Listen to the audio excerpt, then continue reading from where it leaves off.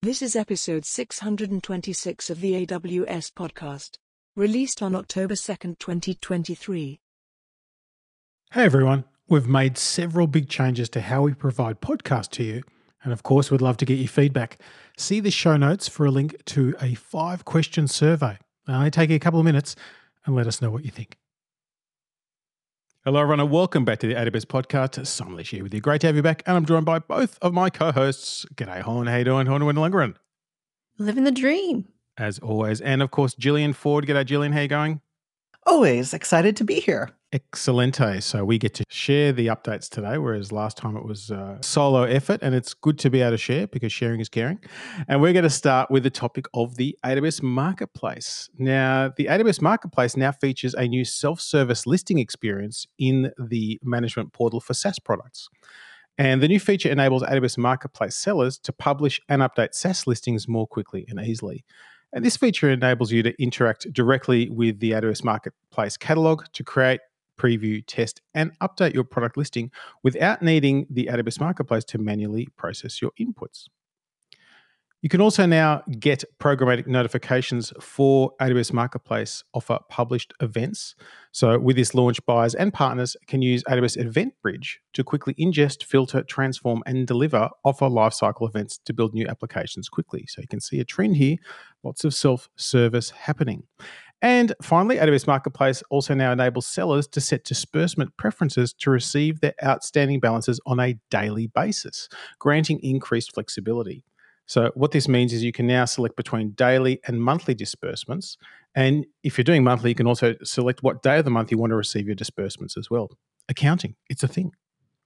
All right, now analytics. So we're excited to announce that Apache Flink with Amazon EMR on EKS is in public preview. With this launch, customers who are already using EMR can run their Apache Flink application along with other types of applications on the same EKS cluster. Customers are only required to install the Flink Kubernetes operator and can use the operator to submit jobs directly to their EKS cluster while letting EMR on EKS manage the lifecycle of the Apache Flink application. This allows customers to share resources across their applications and use a single set of Kubernetes tools to centrally monitor and manage their infrastructure.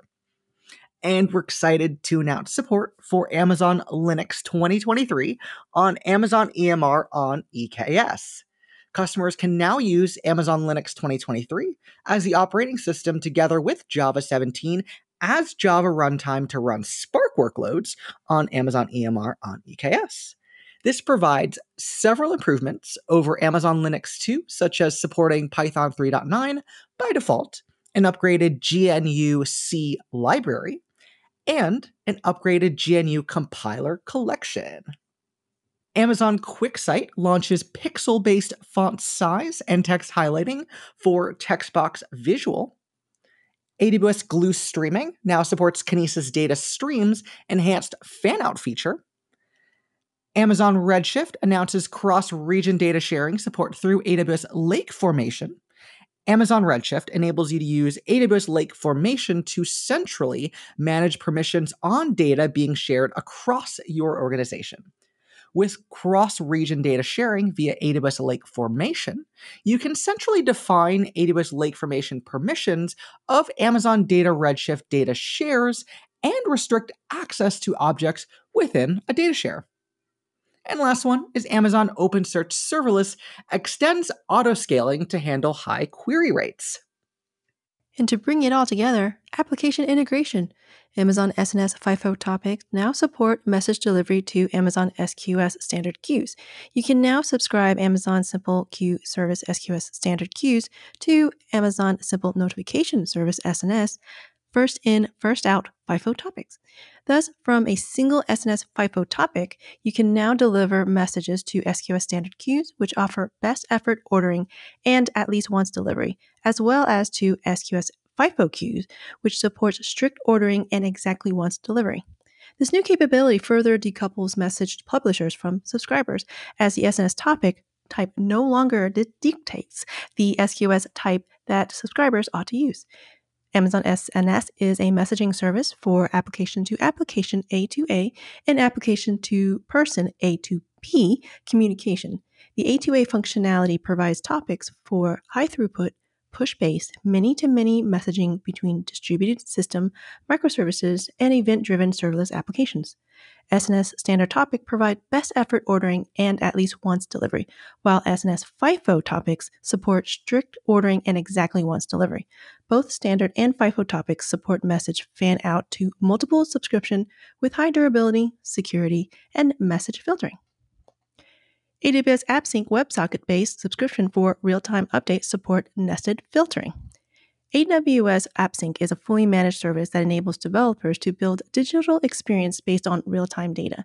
With AppSync, you can configure data sources to push and publish real-time data updates to subscribed clients.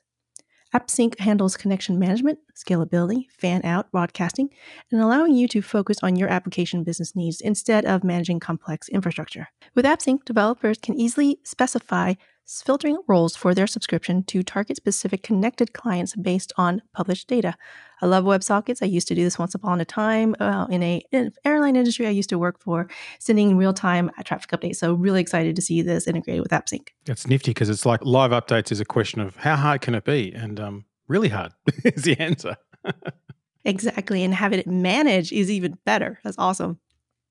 AWS Step Functions announces availability for enhanced error handling capabilities in your AWS Step Function workflows to help you identify errors more clearly and provide you with fine-grained control over your retries strategies.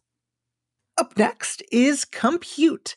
So there's 3 instances that are now generally available, and they are the C7i, the R7a, and the R7iz. So let's start with the C7i instances. So the C7i instances are powered by custom 4th generation Intel Xeon scalable processors.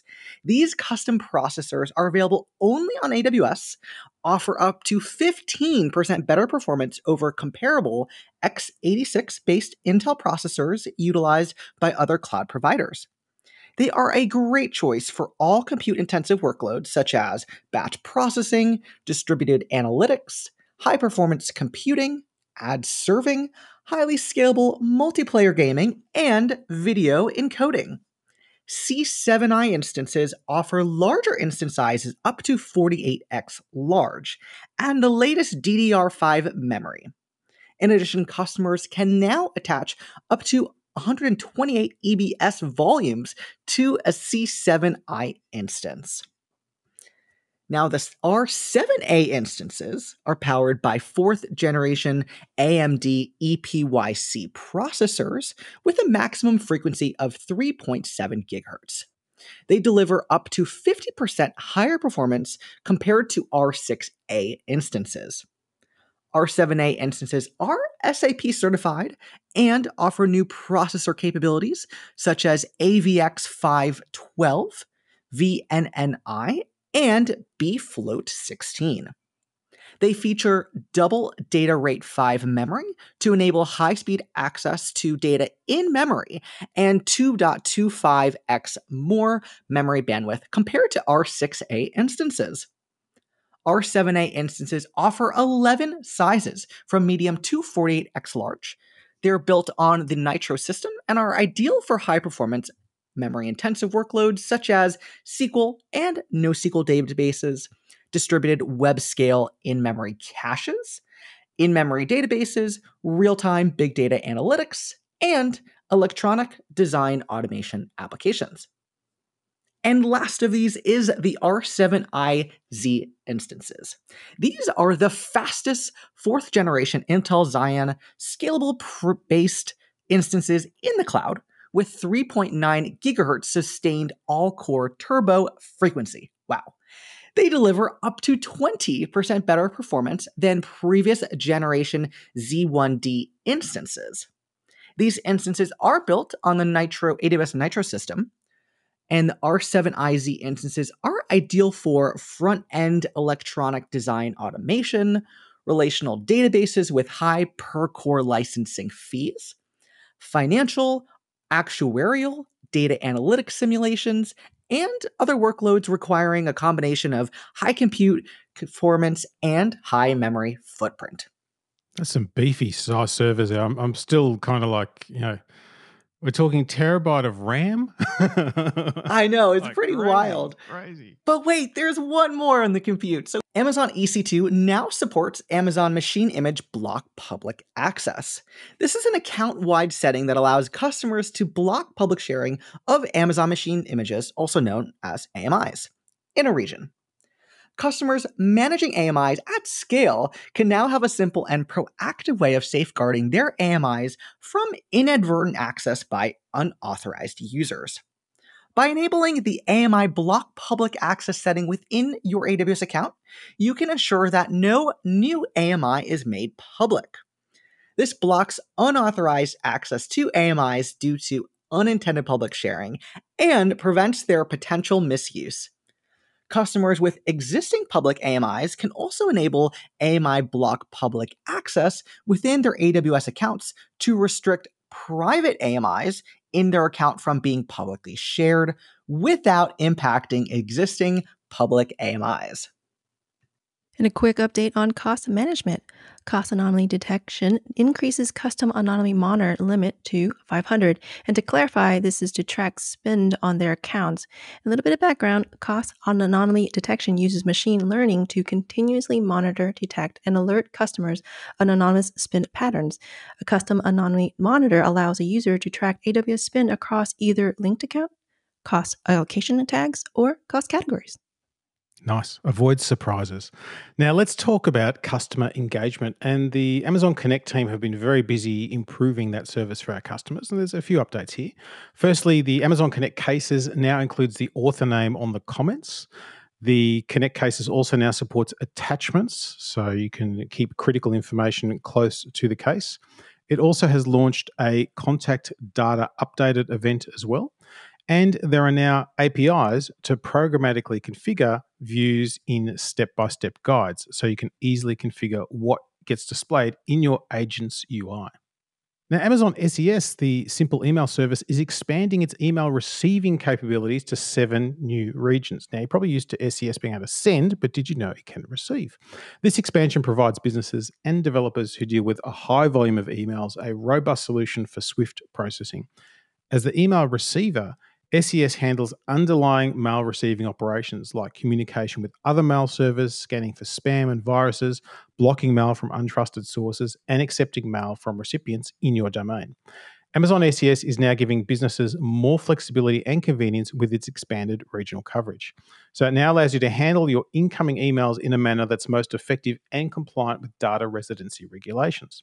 The expanded service is available in the following regions: Asia Pacific, Sydney, Tokyo, Singapore, Europe, Frankfurt, London, Canada Central, and US East Ohio. And this is one of the services that I rely on a lot, and a lot of customers do, but we kind of don't talk about it much. But it really is renowned for its reliable, scalable, and cost-effective email platform for businesses. It really just handles outbound, inbound, notifications, transactional stuff. It just works. And I know I use it in a lot of my applications just for little notifications and other stuff. And I never even think about it. Just the mail must get through. And now on to another very useful topic, databases. We've got 4 updates for all the Postgres fans. So Postgres 16 is now available in Amazon RDS database preview environment. RDS Postgres for multi-AZ deployments with 2 readable standbys now supports major version upgrades. And Postgres on RDS now supports H3PG for geospatial indexing. And RDS Postgres now supports custom data types in trusted language extensions for Postgres.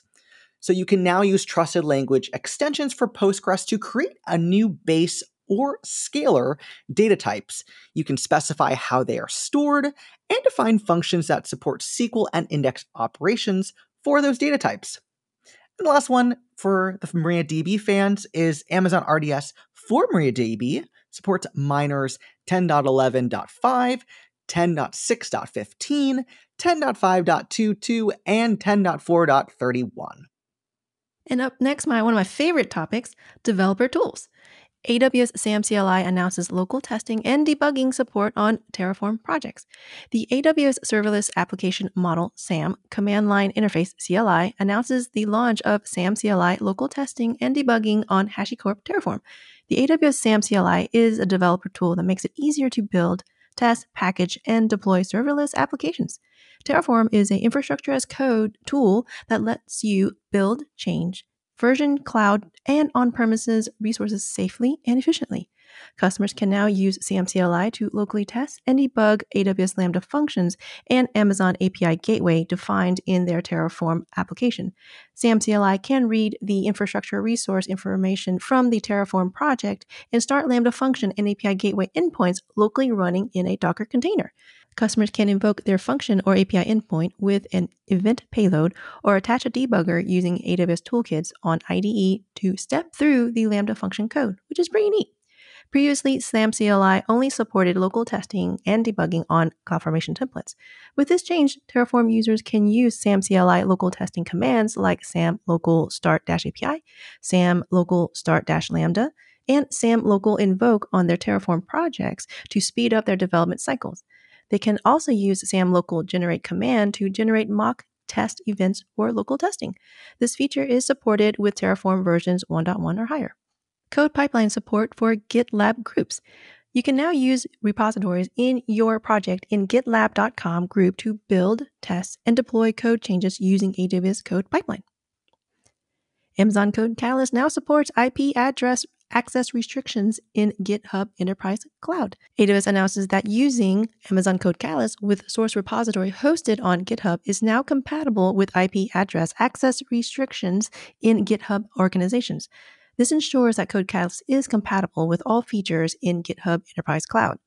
Code Catalyst project can use source repository that are hosted in either Code Catalyst or GitHub. When Code Catalyst projects are linked to repositories in GitHub Enterprise Cloud Organization that can restrict access to fixed IP range, the Code Catalyst GitHub extension will automatically register its IP with GitHub. Now, speaking of development, let's talk about front-end web and mobile. Amplify Studio now offers full support of GraphQL APIs.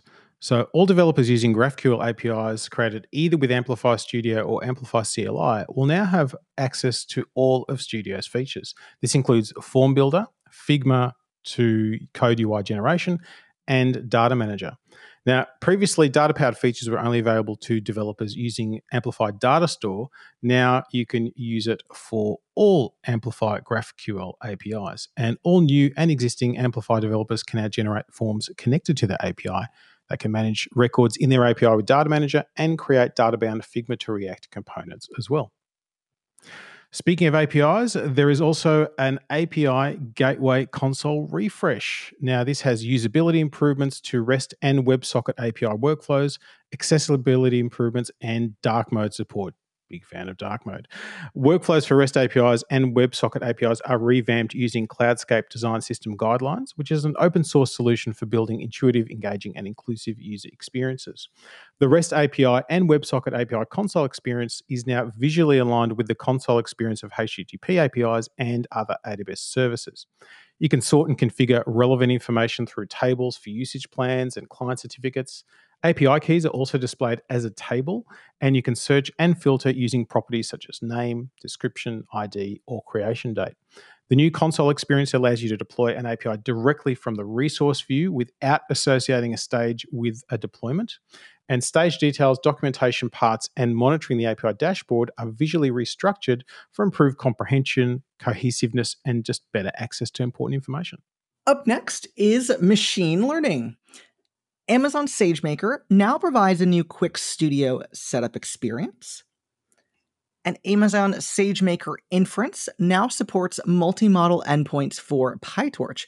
I like this one because there's probably a lot of you here who are listening who aren't even sure of what multi-model endpoint is, even though you are using SageMaker.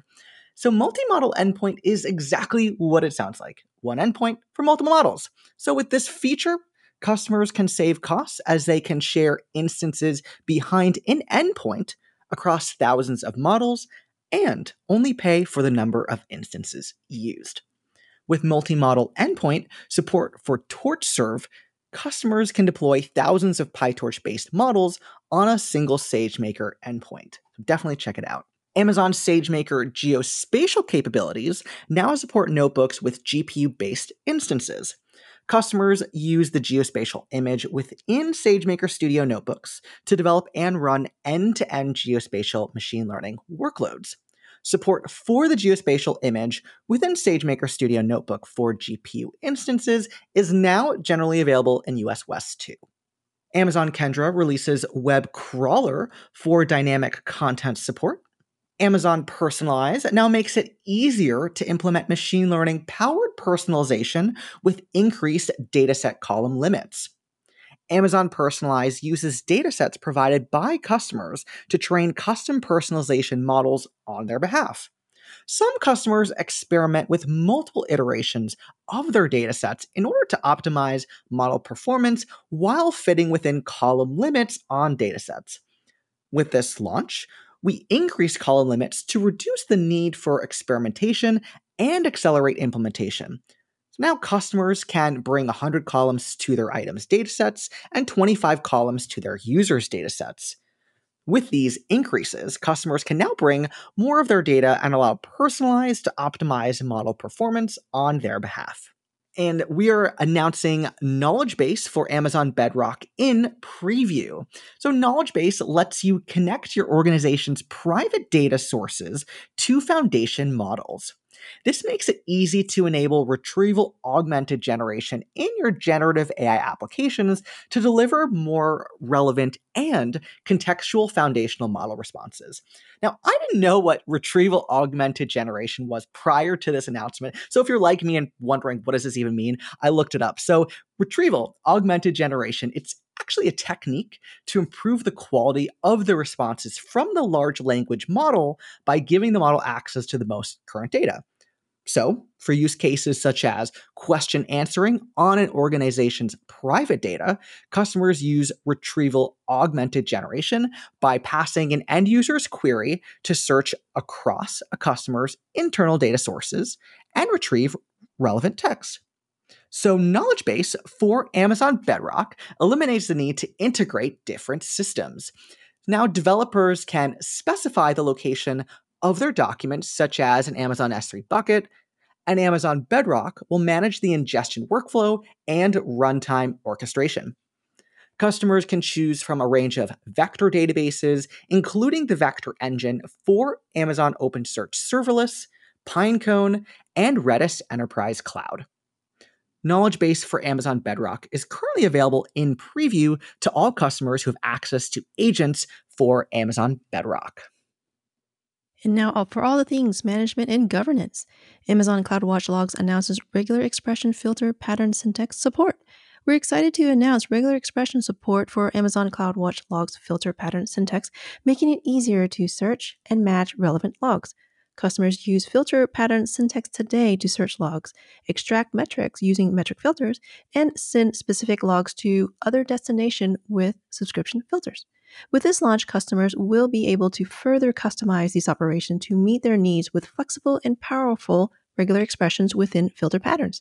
Now, customers can define one filter to match multiple IP subnets or HTTP status codes using a regular expression, rather than having to define multiple filters to cater to each variation, reducing configuration management overhead on their logs, which is really efficient and super handy if you ask me. Amazon CloudWatch add Amazon EKS control plane logs as vended logs. Custom notifications are now available for AWS Chatbox. AWS Trust Advisor now supports a new fault-tolerant check for events that fail processing during asynchronous invocation with AWS Lambda. AWS Trust Advisor evaluates your AWS account with automated checks and provide cloud optimization recommendation to reduce costs, improve performance, increase security and fault tolerance, and monitor service quota. Love that Trusted Advisor. If you don't look at it regularly, here's your reminder. There's a console, there's an API. It tells you stuff that you should probably pay attention to. On to the topic of media services. A couple of quick updates here. AWS Elemental Link UHD has simplified live video contribution with Media Connect, so you can build live video workflows and securely share high-value live content globally with your partners and customers. And AWS Elemental Media Connect has also added new CloudWatch metrics. So these include consecutive packet drops, consecutive packets not recovered, jitter, latency, and of course, uptime.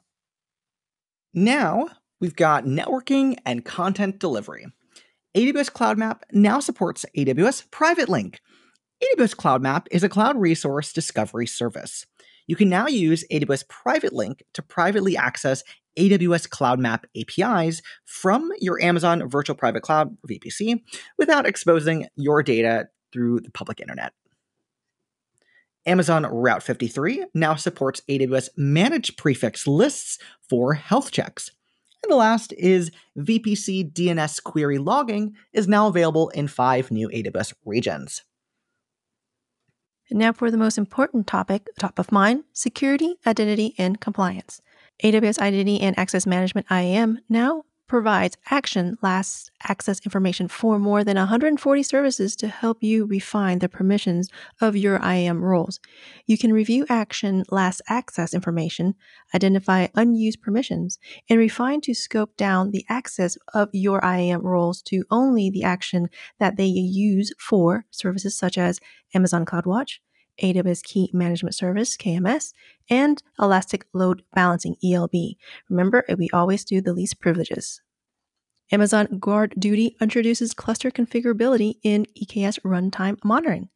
Amazon GuardDuty announces a new capability in GuardDuty EKS runtime monitoring that allows you to selectively configure which Amazon Elastic Kubernetes Service, EKS, clusters are to be monitored for threat detection. Previously, configurability was at the account level only. With this added cluster level configurability, customers can now selectively monitor EKS cluster for threat detection or continue to use account level configurability to monitor all EKS cluster in a given account and region. Announcing AWS Managed IAM policy for ROSA with hosted control planes. We're excited to announce the introduction of 11 new AWS Managed policy for Red Hat OpenShift service on AWS ROSA with hosted control planes, HCP, which is now in technology preview. The AWS Managed policy provided narrowly scoped permissions for IAM roles that ROSA uses to manage your cluster infrastructure and ensures that these permissions stay up to date with new OpenShift versions. AWS IAM Identity Center session duration limit increases from 7 days to 90 days. Amazon Detective adds Amazon EKS security investigations to AWS Workshop Studio. And AWS WAF bot control now protects against distributed proxy-based attacks. AWS WAF bot control for targeted bots now offer predictive machine learning ML technology, provide protection against distributed proxy-based attacks. AWS WAF previously launched AWS bot control for target bots, which provides protection against sophisticated bots that attempt to evade detection. AWS WAF bot control for targeted bots can also be used to define block, challenge, and capture rules against distributed bot attacks, such as attacks using residential and mobile proxies. And to finish up today, we're going to talk about storage. And AWS Backup announces support for Amazon Aurora Continuous Backup, which allows specific point-in-time restore within a customer's retention period of up to 35 days. Now, AWS Backup is a fully managed service that centralizes and automates data protection across AWS services and hybrid workloads. And with this launch, Aurora customers using AWS Backup can now restore their database to a specific time directly from their AWS Backup console or the API or the CLI. And AWS Backup has also launched a resource exclusion for AWS CloudFormation Stack. So this way you can exclude things that you don't want to have backed up because you can recreate them in some other way. And there are some new Amazon FSx for NetApp ONTAP capabilities to simplify your management of file systems using the ONTAP CLI. You can now create additional ONTAP file system administrator users for your file system, and you can use Active Directory credentials to access the ONTAP CLI. And finally, we're happy to announce a post-launch actions framework for AWS Elastic Disaster Recovery. Now, this means you can run things automatically after launching your recovery instances, which means you can automate any action that you need to do after an instance has successfully launched. So with AWS DRS, you can now create those custom actions for any AWS Systems Manager command or automation, including documents you create or were shared with you. So basically, you can pretty much do almost anything. A predefined set of actions is also included with this launch, such as installing the CloudWatch agent and creating an Amazon machine image from the instance. So this really helps you with minimizing downtime and data loss because it gives you very reliable recovery of both on-premises and cloud-based applications using affordable storage, minimum compute, and point-in-time recovery. So that's it. We covered a lot. Horn, how do people get in touch with you? I know a listener reached out to you recently with some great feedback. So how do more people do that if they want to? Yeah, absolutely. You can reach out to me on my Twitter handle at HanSolo_1. And Gillian, how do people get in touch with you? Miss Jill Ford. Couldn't be easier. And if you're old school like me, AWS Podcast at Amazon.com is the place to do it. And of course, until next time, keep on building.